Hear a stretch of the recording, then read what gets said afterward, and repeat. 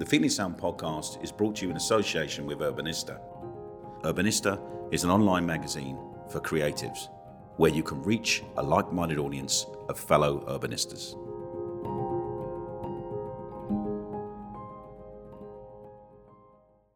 My good friend Jan asked me if I'd like to go to a concert with her husband Kim, as she couldn't go. And that was the first of many outings we've been on together over the past few years. Kim's connection to music goes deep. It's an interesting combination of seeing artists live and also collecting associated memorabilia. His enthusiasm for music has never waned, and his fascination with the artists that produce that music is insatiable. It's at the very heart of what makes him tick, and it's the reason why he's such a good friend of mine. How would you describe your relationship with music? I don't know how you can live without music. I just don't know how people can. But there's people that do. They've got no interest whatsoever in music. But, yeah, it's like a drug. Yeah, it really is. I just think that if you're a fan of music, it's in you.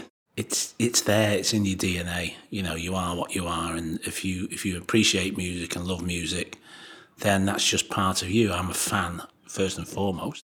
I think it's fair to say that you and I have a mutual love of all things music, and that's really at the heart of our friendship. I mean, I think one of the first things that we did together as friends was we went to see Deaf School, didn't we? Oh, yeah, Deaf School, yeah. It was still a great band from back in the day, and I just love them to bits. They're just good pop songs. They're just proper songs. That first album is just a classic album, and it's like anyone that's got debut albums which stand the test of time, and that's one of them. But isn't this a scene from some old movie? A pretty but a useless escapade. And sometimes it's all right, and it's all right sometimes. The thing about the Deaf School concert for me was that it was like a cabaret. It was an experience. Yeah, it's a community as well, isn't it? Community of people. You know, if you go, you'll see the same faces all the time, and that will be because it had such an impact on them at a certain age, at a certain moment in time. It's like now, I go to follow Stone Foundation. It's got that same community thing. It's the same people who travel for miles. I'm back on the road again following a band, and I never thought I'd be still doing that now. And that's what happens. And if you have an affinity to that band, or it just ticks the right boxes, and if you're a loyal type fan, that's what happens. Moved by an action that changes the pattern of things. Simple. What's your earliest recollection of music? What's the first thing you remember? For me, it was obviously I used to collect Northern Soul back in the day, and then you go and see those bands, the Drifters, Johnny Johnson, the Bandwagon, Edwin Starr, Four Tops. It was all that circuit, really. You had the records, and obviously they played all the Civic Halls or whatever, and Solomon Burke, etc., etc. And then defining moment for me, 1972, Bowie at the Hard Rock in Manchester, the first one, and then the second one, and then Free Trade Hall, and it goes on from then onwards, So that association or infatuation with Bowie is still there today. I can't believe you've hit me with that one straight on. Free Trade Hall, Bowie. I mean, there's not much that can compete with that, is there? I think the early gigs, what I can remember of the Hard Rock one, the first one, is that there was hardly anybody there, and his wife at the time, she was just sat on a chair in the middle of on the floor, and we just lay on the floor watching it. And I can always remember in the merchandise store, there was you could buy for 30p transfers, Ziggy Stardust transfers, and this year I managed to get one of those that transfer set, and that's taken me 40 odd years to get a copy of one. and it was a lot. It was a lot more than 30p. So, and again, I just, you become a collector, don't you? You buy the first record, you buy another one, and then it does become obsessive. And that's what happened with Bowie. It was everything. I collected everything. Jeez, I must have spent a fortune on bootlegs, of course, vinyls at the time, tapes in particular. Lots of tapes of live shows, and it just got, as he grew in stature and everything, and there was things like the Serious Moonlight tour. It was what it was, but it wasn't as good as going to watch him, say, in Halifax or whatever. It was too big. You're on that circuit. You're on that Phil Collins circuit. Where I think you lose something. Some bands can carry it, and he did at the time. But I bet it wasn't his best moments. Talk to me about what that was like to be in the room watching Bowie and amongst 25 people and a dog on a string. Fantastic. I think it's what it was. The things you remember about it, I remember they didn't do 5 years because the keyboard packed up. So I always remember that. And that's a moment. And then the second time he played, I can always remember White Light, White Heat, when the second time he played there. And then as he obviously grew and he got more popular, Free Trade Always, I think it was a Lad Insane. Yeah, I think it was Lad Insane tour. I've still got the programmes, the bootleg programmes and the other programs. I've still got a scarf. How sad is that?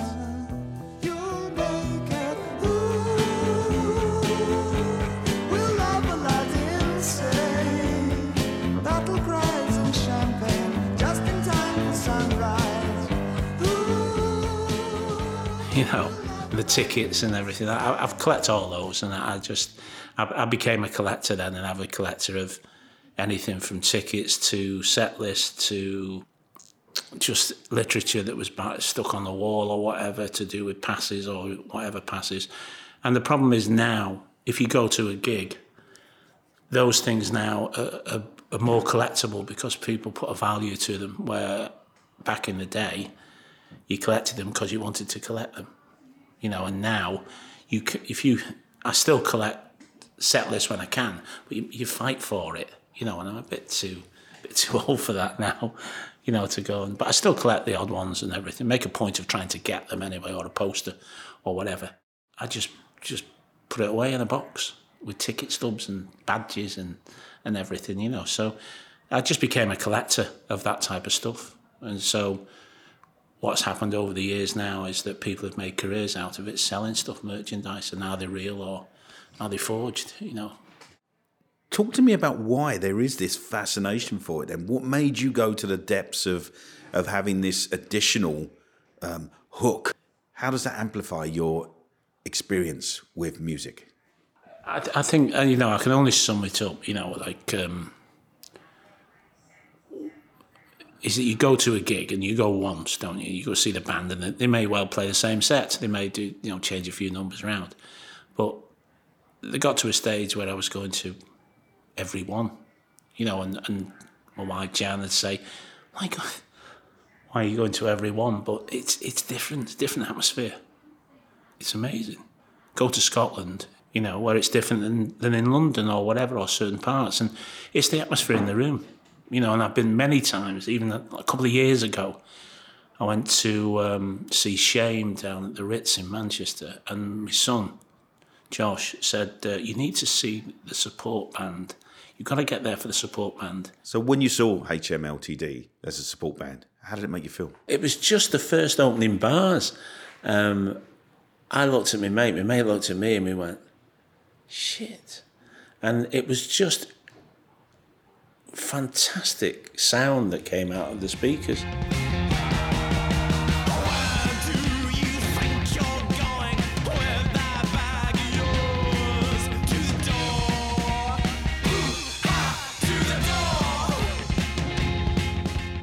And I remember driving home that night down the motorway thinking, this is why I do this. Because after a while, you get on a circuit and nothing excites you anymore. Then all of a sudden these things happen, these, as I've said before, magic moments, and it just makes it all worthwhile. And that's what being a fan of music's all about.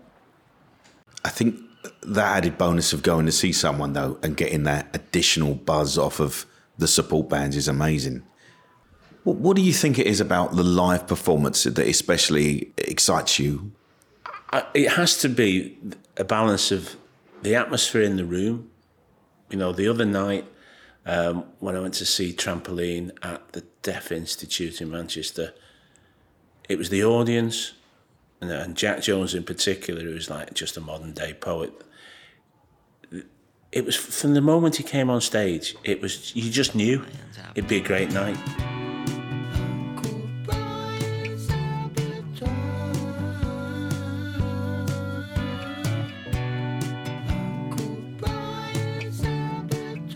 Great night. You know, a few days before, when we went to see Inhaler, it was an underwhelming gig. What was the difference between the two gigs at the same venue within 1 week, day apart? Why was one better than the other? You know, one felt like a corporate one, and one felt like, you know, just a real good, small venue, good atmosphere.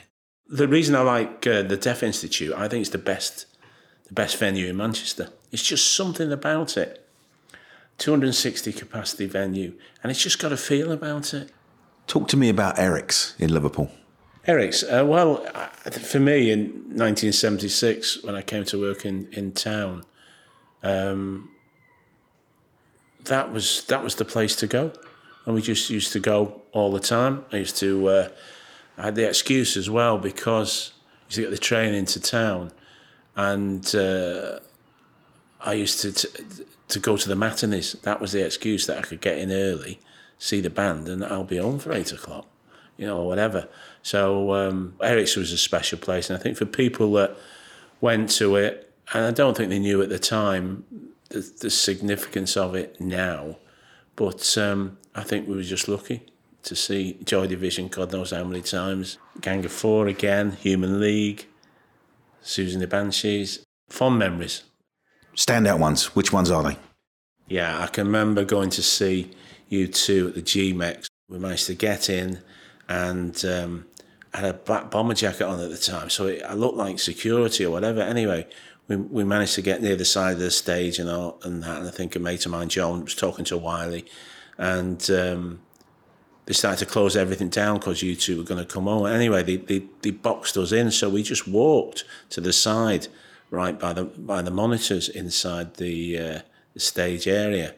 And I turns to my left, a little bit into the show, and Lou Reed's standing there, and it's like, unbelievable. Because he came on to do Perfect Day as a guest artist. It was just amazing. And I've only had another moment like that at Eric's, seeing the special with Madness supporting. And again, it was one of the matinee shows, I think. And I turned around and Costello's standing next to me. And he had my little membership ticket at the time. And I've still got it, but I asked him to autograph it. I was a bit too intimidated to ask Lou Reed for an autograph. But that's just like, it was surreal. Just a perfect day. Drink sangria in the park. And then later, when it gets dark, we go home. The Clash for me were just the band.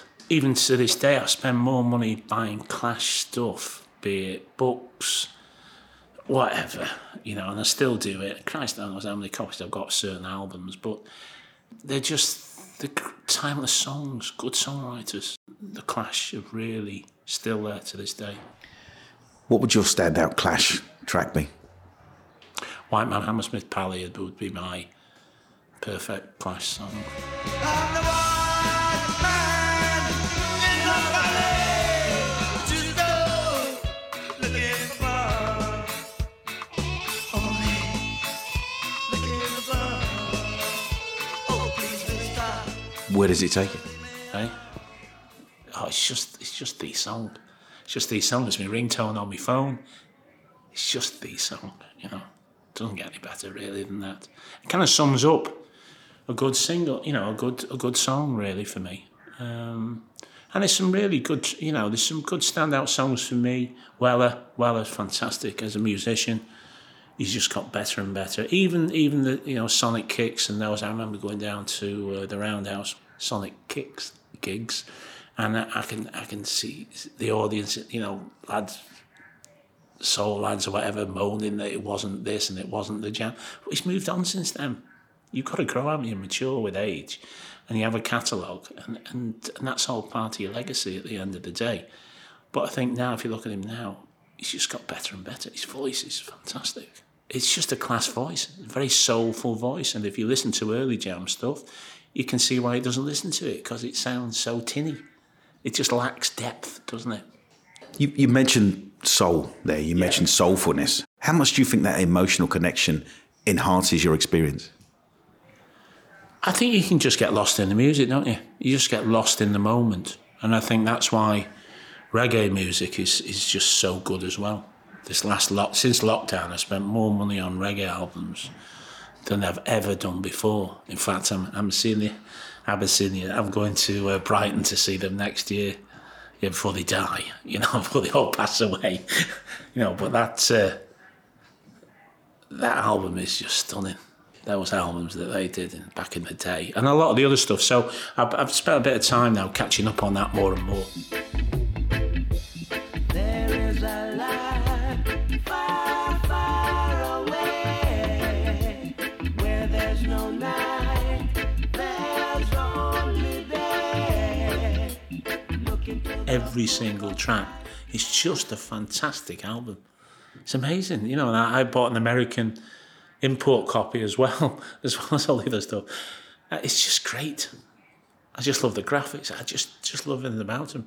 But it's such a great album to listen to. And there's a few like that. The Red album, that's a great album as well. It doesn't get any better, Mark, with that stuff. It doesn't get any better.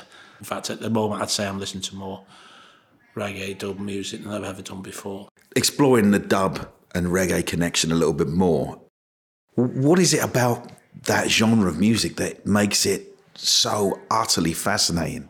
I just think to listen to it, it just sends you to another place. I think it's just fantastic. I really, really do. If you want to wind down, I don't think there's anything better. It just moves your body, doesn't it? Whether if you've got no rhythm at all, which I haven't, and it still makes your body move, then it taps into something, doesn't it? And I find it absolutely fantastic. And I think the older stuff, and I'm reading a lot of stuff lately on the newer artists, that have come through over the last 10 years, and that's affected by analog and digital and all that, and all the bits that have kind of fertilised, bit of rap, a bit of this, bit of that, put it all together, and they've got more reference points to go from. Whether it's as good as the older stuff, I don't know, but for me, it just doesn't get any better. The stuff, Johnny Osborne and all that stuff, fantastic. Scientist stuff and all that. It's a different world, isn't it?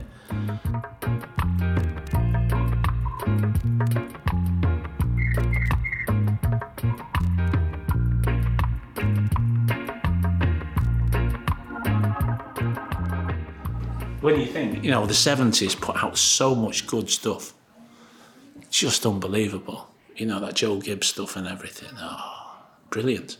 I think you're like me. You get really emotional about music. I do. It makes me well up inside sometimes. Yeah. And you do have those little anchors that you go back to, and you go back there and you think, God, I can't listen to that without feeling really emotional about it.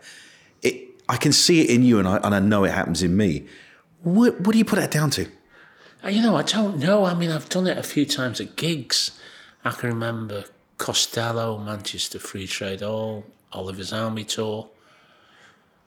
Moment there, somewhere near the end. And it might have been Oliver's Army, it might have been something else. And a tear to my eye, and I'm thinking, why am I? Why?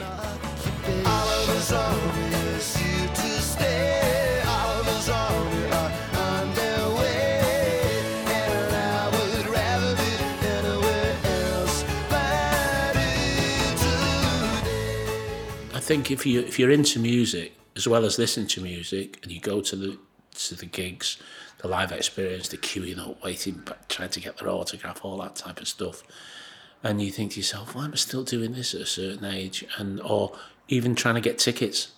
Or back in the day when you had to queue up for tickets or get a postal order. Write a postal order, stamped addressed envelope. Doing that. I'm saying to the lads, and I'm thinking, shit, I don't know how I did this.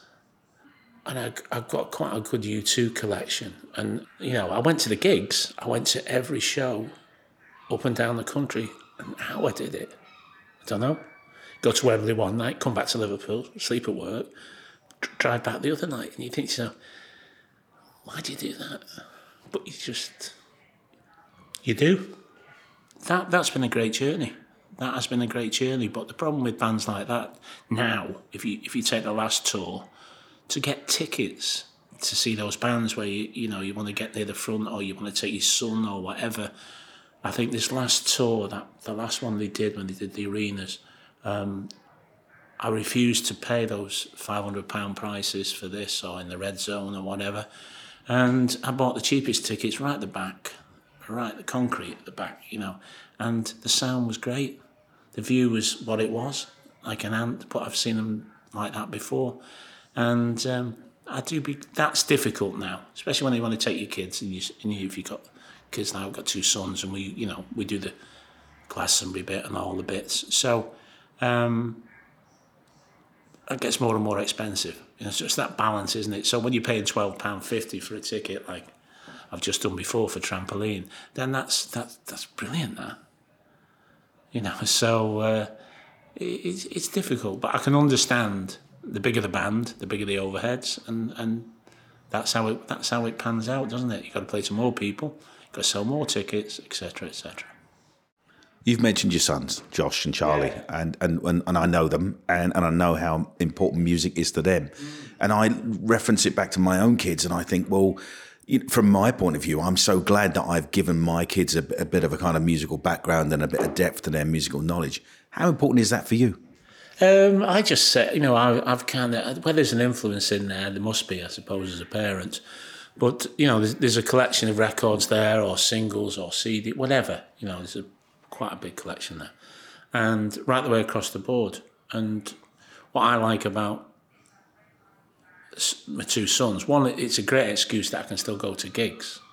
And I would go anywhere, but I'd go by myself. So now the boys can go. It's just great to go with them. They're like mates, really, as opposed to your sons. And I think that what it's done is give them a broader spectrum of things to listen to, or if they want to, they can go and put the album on. I made a point of buying them record decks and speakers and vinyl, and they buy their own vinyl now. And I still will buy vinyl as stuff comes out, and either give it to Josh or Charlie or whatever, and let them build up their own collection. And then they can go on their own way, can't they? I'm picking up stuff off them, which is great, because you listen to some and you have a certain ear, and then I still try and keep my ear to the ground, but they're a lot younger and it's a different game. Give me some examples of how music has interacted with you across the whole of your life and your career. Yeah, well, for me, music was always a passion. The pressure of work, listening to music took you away from that pressure. In about 89 it must have been, I started to do a little bit of work in that arena, ads for bands. Then I started to do single covers, album covers, just odd ones, and through one thing and another. And then from the ads, I did a few videos, and I had a run of videos for a while. And what happened then was that it's where the passion for music becomes work, if you know what I mean. And there came an instant, I did a video, and the record company didn't like it. And because it wasn't commercial enough or whatever, and now it's been seen to be, people name check it or whatever. But at that time, and they said, oh, well, we don't like the video and we're not going to pay for it. I said, well, hang on, I've paid, it's cost me a lot of money to do it. And it wasn't. And then I thought, oh, God, get out of this now and just get back to work again, because it didn't become enjoyable. Talk to me about your association and your interaction with the Charlans. Oh, with the Charlies, right. So the Charlies, I started at the very beginning when they first started, and I used to do bits for them, like the first demo cassette cover and all that. And over the years, I just developed a relationship with the lads. For the first 20 years, I used to go either on tour with them or whatever, and just having a video camera and just film stuff. So I built up, a fair collection of stuff over the years, and some magic moments in there, And I love any band. Their playground is the stage, and it's like anything. You can go to a gig, and it's the atmosphere of the moment, isn't it? You try and create that with a live album or whatever. It's very, very difficult if you ever can. And it's the same with getting an image or a bit of footage or stuff. I prefer trying to find an image through the wires or back of the speaker, I don't know, until you get there, that frame the shot nice, or you just see a bit of Tim or a bit of Martin or Tony or whoever. I prefer those type of shots. Anyway, I did that for about 20 years, and I'm doing a little bit this on this tour, this next tour. I'm doing a few videos that they're going to play at the back when they're doing certain songs. So I'm going to do a bit of stuff for them, which is nice, really. But it is a tour which is 31 years, and I think and I've been there. I'm still around, if for want of it. I've seen people come and go, but I seem to be just there, and whatever. So, and they've been great and name checked me a couple of times, which is quite nice. I don't really go after that, but yeah, it's quite nice, But they've given me a window as well, to do stuff I like, and then I've done a few other bits and bobs along the way. But it's just I just love it. I just love the backstage side of things and the setting up of the gear and all that. It's just a great atmosphere to it. Even just going to get in backstage or whatever, the truck's there, and it's a certain atmosphere or whatever. And I suppose the bigger the venue, the concrete jungles behind it and everything. But I've had some fantastic moments with them, I remember once I was going to Centre Parks with the family, and I think Martin rang me, or John at the time, and said, could you video us tomorrow night? I said, you know what, mate, I can't, I'm going to Centre Parks. I said, why? He said, oh, well, we're playing and Paul Weller's coming on. I went, oh, just give me a minute. I'll come back to you. Anyway, sorted it out. Jan went down there to Centre Parks, and I followed in another car.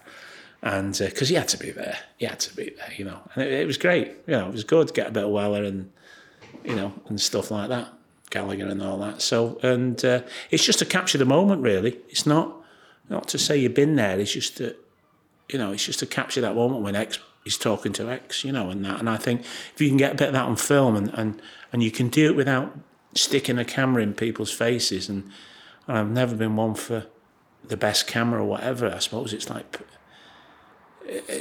you just whatever's there, and you'll just work with it. And if it's out of focus, it's out of focus. So what? It doesn't matter.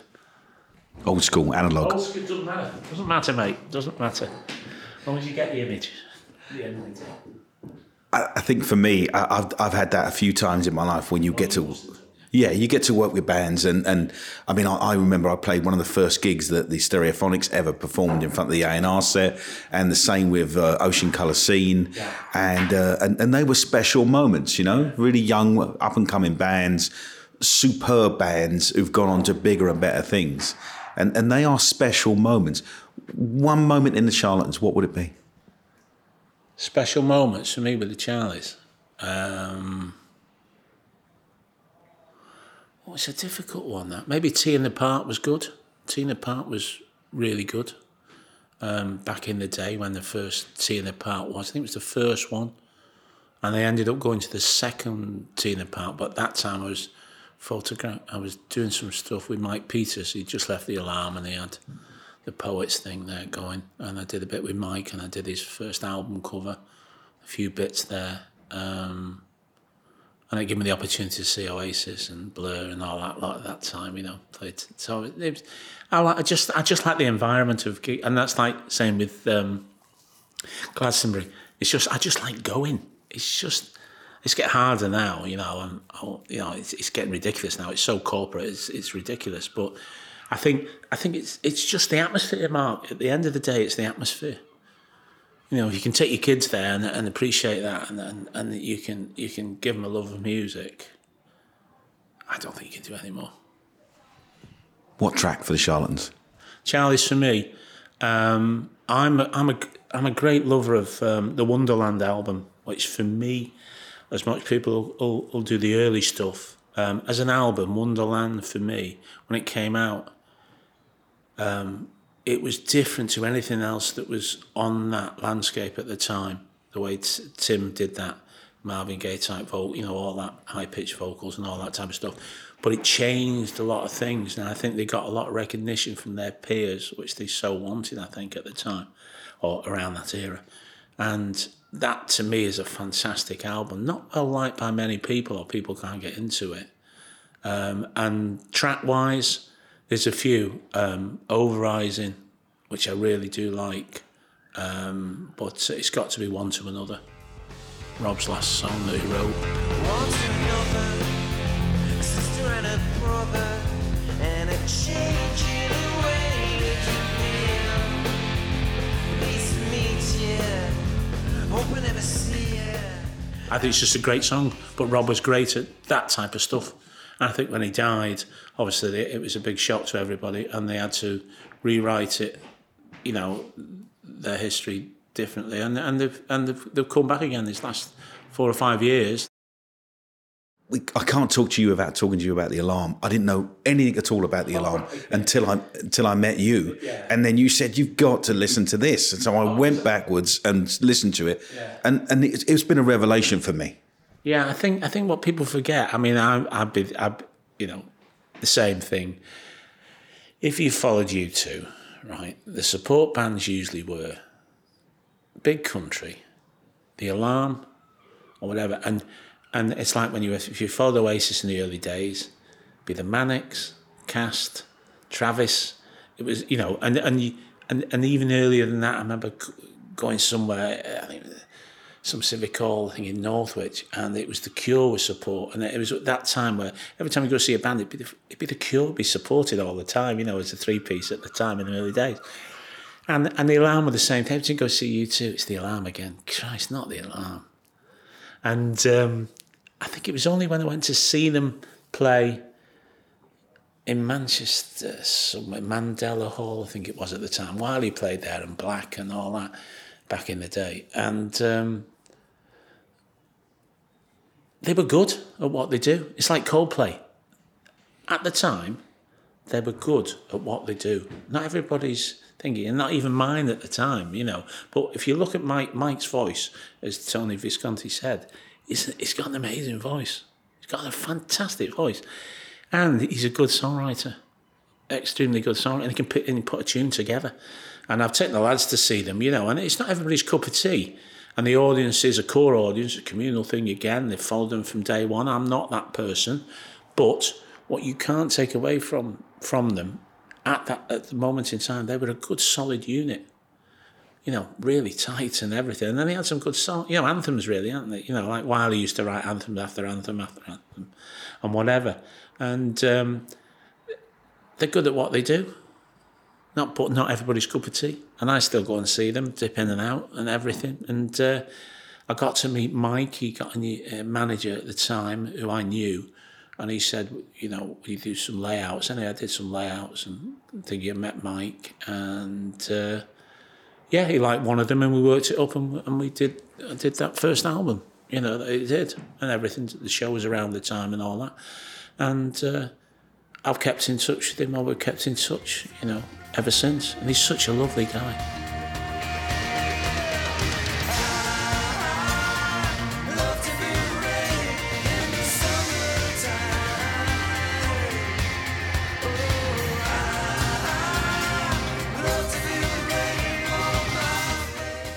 Such a top bloke, you know, and genuine as well with all that, you know, which is, you know, I assume difficult in this game. Pinch yourself moment then. What would the pinch yourself moment be? Pinch yourself moment. Oh, moments like that, I suppose, Prince. You know, Manchester Apollo, when he turned on the house lights. And he's such a fantastic musician. You know, he's at the top of his game, or he was at the top of his game. And, you know, that was the defining moment. And I've had them with U2 as well, back in the early days, a beach club in Manchester. That was a great gig. Gang of Four, I had some fantastic Gang of Four gigs. I used to love the Gang of Four, never missed a tour for them. And I used to have a fanzine at the time. I started a fanzine. And what I used to do was that if I did the article, whoever's on the front cover, I used to then send it to them, and I'll write to them for an article or whatever. And if they sent it me back and they put it on the front cover, then I'd send it back to them asking them to autograph it. Gang of Four did it for me. Throbbing Gristle did it. I think I've got a Crass one as well. And who else? Adamant did that. So, you know, things like that. I think the Gang of Four was just brilliant. And when they reformed in 2006, I think it was. And I can remember walking in, I think that might have been Manchester Uni or something, and just walking in and they kicked off, and it was like, took 20 years off your life. You know, you think, wow, that's fantastic. It's just brilliant live band, you know, and I think very underrated, but obviously, you know, a cult band one way or another, you know. Your kiss so sweet, your sweat so sour. Sometimes I'm thinking that I love you, but I know it's only lust. How would you summarise what music means to you? I think music to me is just my life, isn't it? It's just life, isn't it? It's just life. It's everything. I can't see life without music, one way or another. I just can't, and that's it. And at the end of the day, as I started this thing, first and foremost, I'm a fan of music, so it's not about the money, it's not about this, it's not about that. It's just that I just love it. And I can't sum up any other way, Mark, really. That was Kim Peters on the Feeling Sound podcast. Thanks for dropping by. Speak to you again soon.